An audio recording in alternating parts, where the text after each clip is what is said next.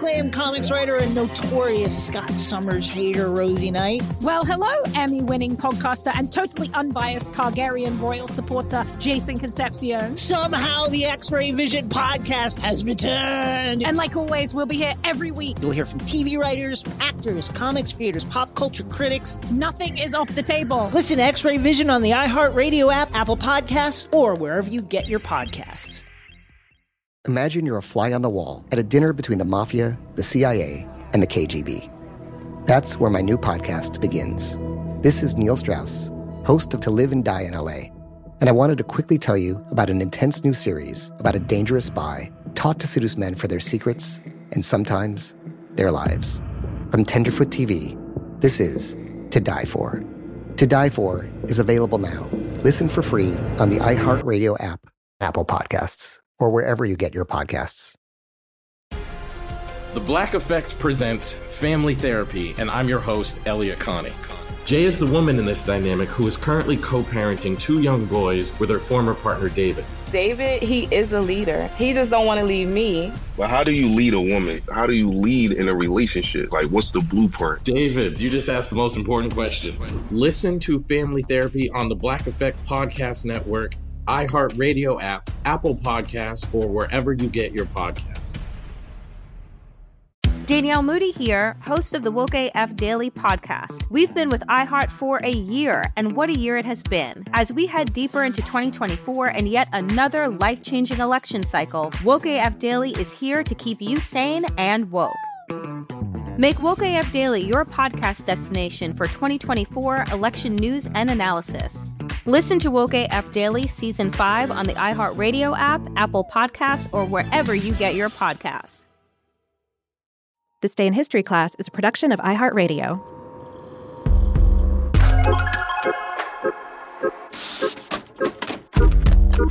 Hello and welcome to This Day in History class, a show that tallies the gains and losses of everyday history.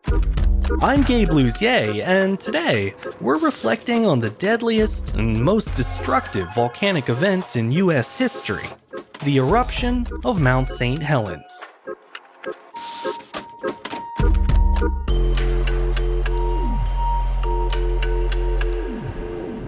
The day was May 18th, 1980.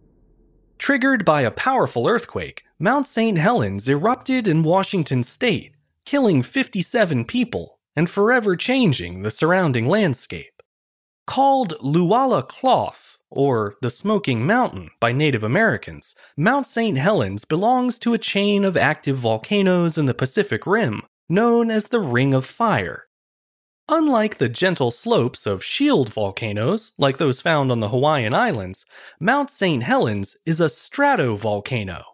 That means it has steep sides, which flank a large cone composed of layers of lava and ash. Stratovolcanoes are considered more dangerous than their shield cousins, as they tend to erupt more explosively and pose a greater risk of landslides and avalanches, thanks to their steep sides. Mount St. Helens is roughly 275,000 years old, which is fairly young as far as volcanoes go. During that time, it's gone through a number of eruptive cycles, with its last active period prior to 1980 falling between 1831 and 1857. In the 123 years between then and 1980, the volcano was all but silent. That finally began to change on March 20th of that year, when a series of tremors rattled the north side of the mountain. The quakes continued throughout the week, culminating in a minor eruption on March 27th. For the first time in over a century, Mount St. Helens began releasing steam and ash from its crater and vents. Similar small eruptions continued on a daily basis, and by mid-April, the north face of the mountain had begun to bulge. Ground deformation is a telltale sign of serious volcanic activity, and disturbingly, the mile-wide bulge on Mount St. Helens began to move upward by as much as 6 feet per day.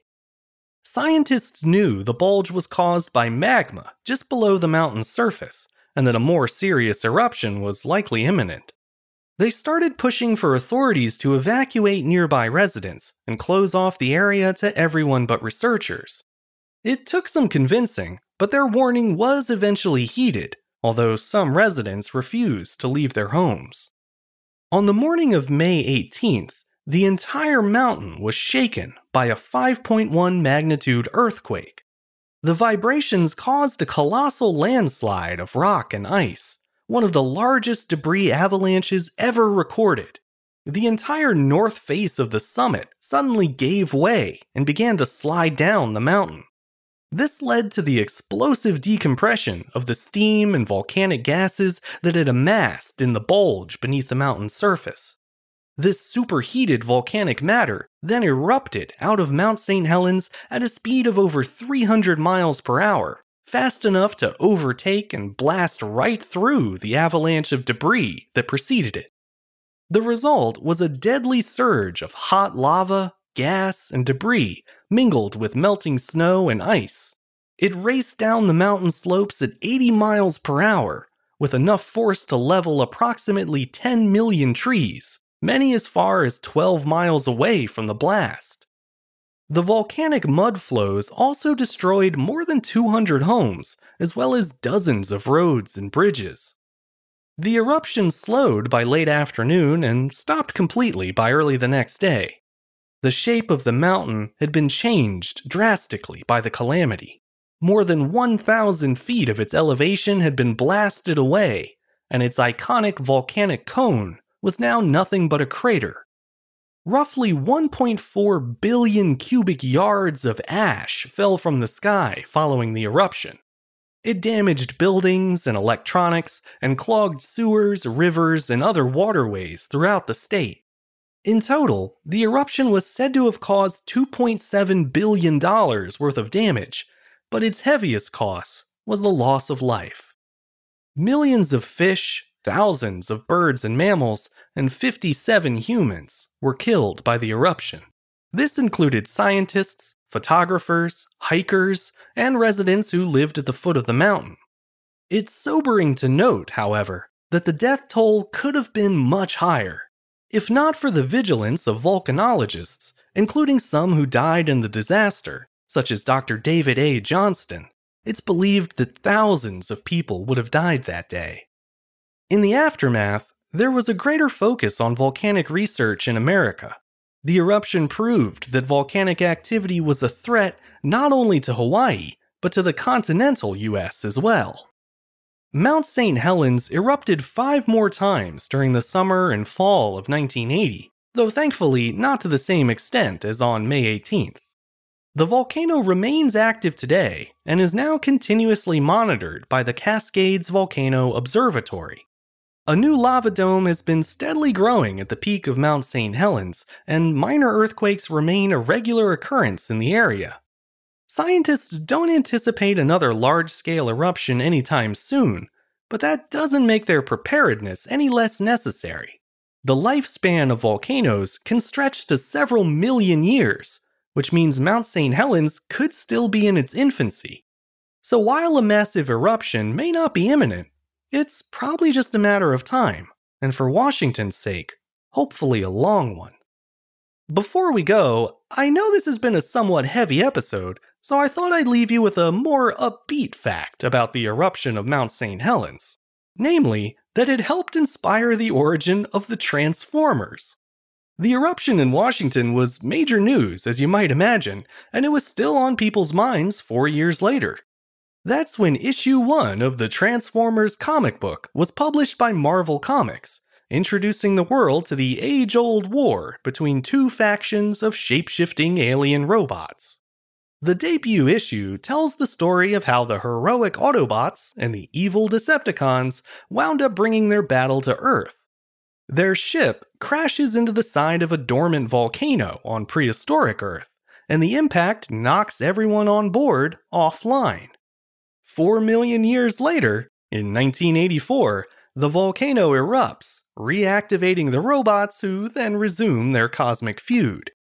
The comic refers to the volcano as Mount St. Hilary, a fictional peak said to reside in Oregon, just outside of Portland. The real-world inspiration is hard to miss, but it's even more explicit in the original story treatment, where the volcano is actually called out as Mount St. Helens. The change was likely made out of respect for the victims, and to avoid the controversy of using a deadly real-life event to market toy robots to children. The franchise is still going strong after all these years, so it seems they made the right call. I'm Gabe Luzier, and hopefully you now know a little more about history today than you did yesterday. If you have a second and you're so inclined, consider following the show on Twitter, Facebook, and Instagram at TDIHC Show. You can also send any questions, comments, or other feedback you might have to thisday@iheartmedia.com. Thanks to Chandler Mays for producing the show, and thank you for listening. I'll see you back here again tomorrow for another day in history class.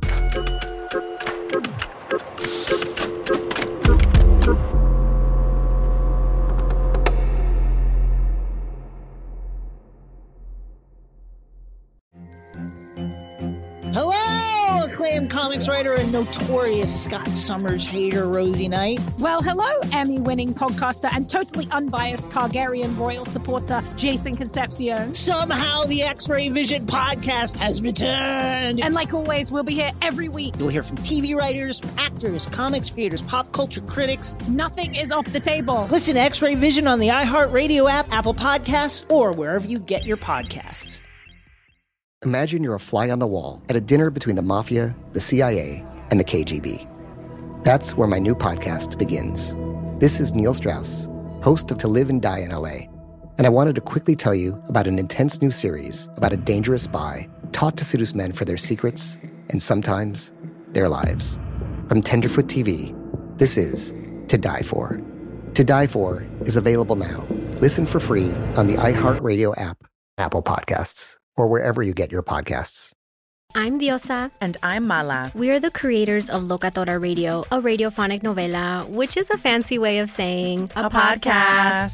Welcome to Locatora Radio, Season 9. Love at first listen. We're older, we're wiser, and we're podcasting through a new decade of our lives. This season, we're falling in love with podcasting all over again. And getting to the heart of our stories. We're going places we've never gone before, and we're bringing you along with us. With new segments, correspondence, and a brand new sound. Season 9 is kicking off with an intimate interview with Grammy Award-winning singer-songwriter Natalia Lafourcade. What's giving you hope right now? Well, when I see what music does to people, it gives me a lot of hope. If you liked Locatora before, you're gonna love Season 9. Subscribe to our show and you'll see why Locatora is your prima's favorite podcast. Listen to Locatora Radio as part of the My Cultura Podcast Network, available on the iHeartRadio app, Apple Podcasts, or wherever you get your podcasts.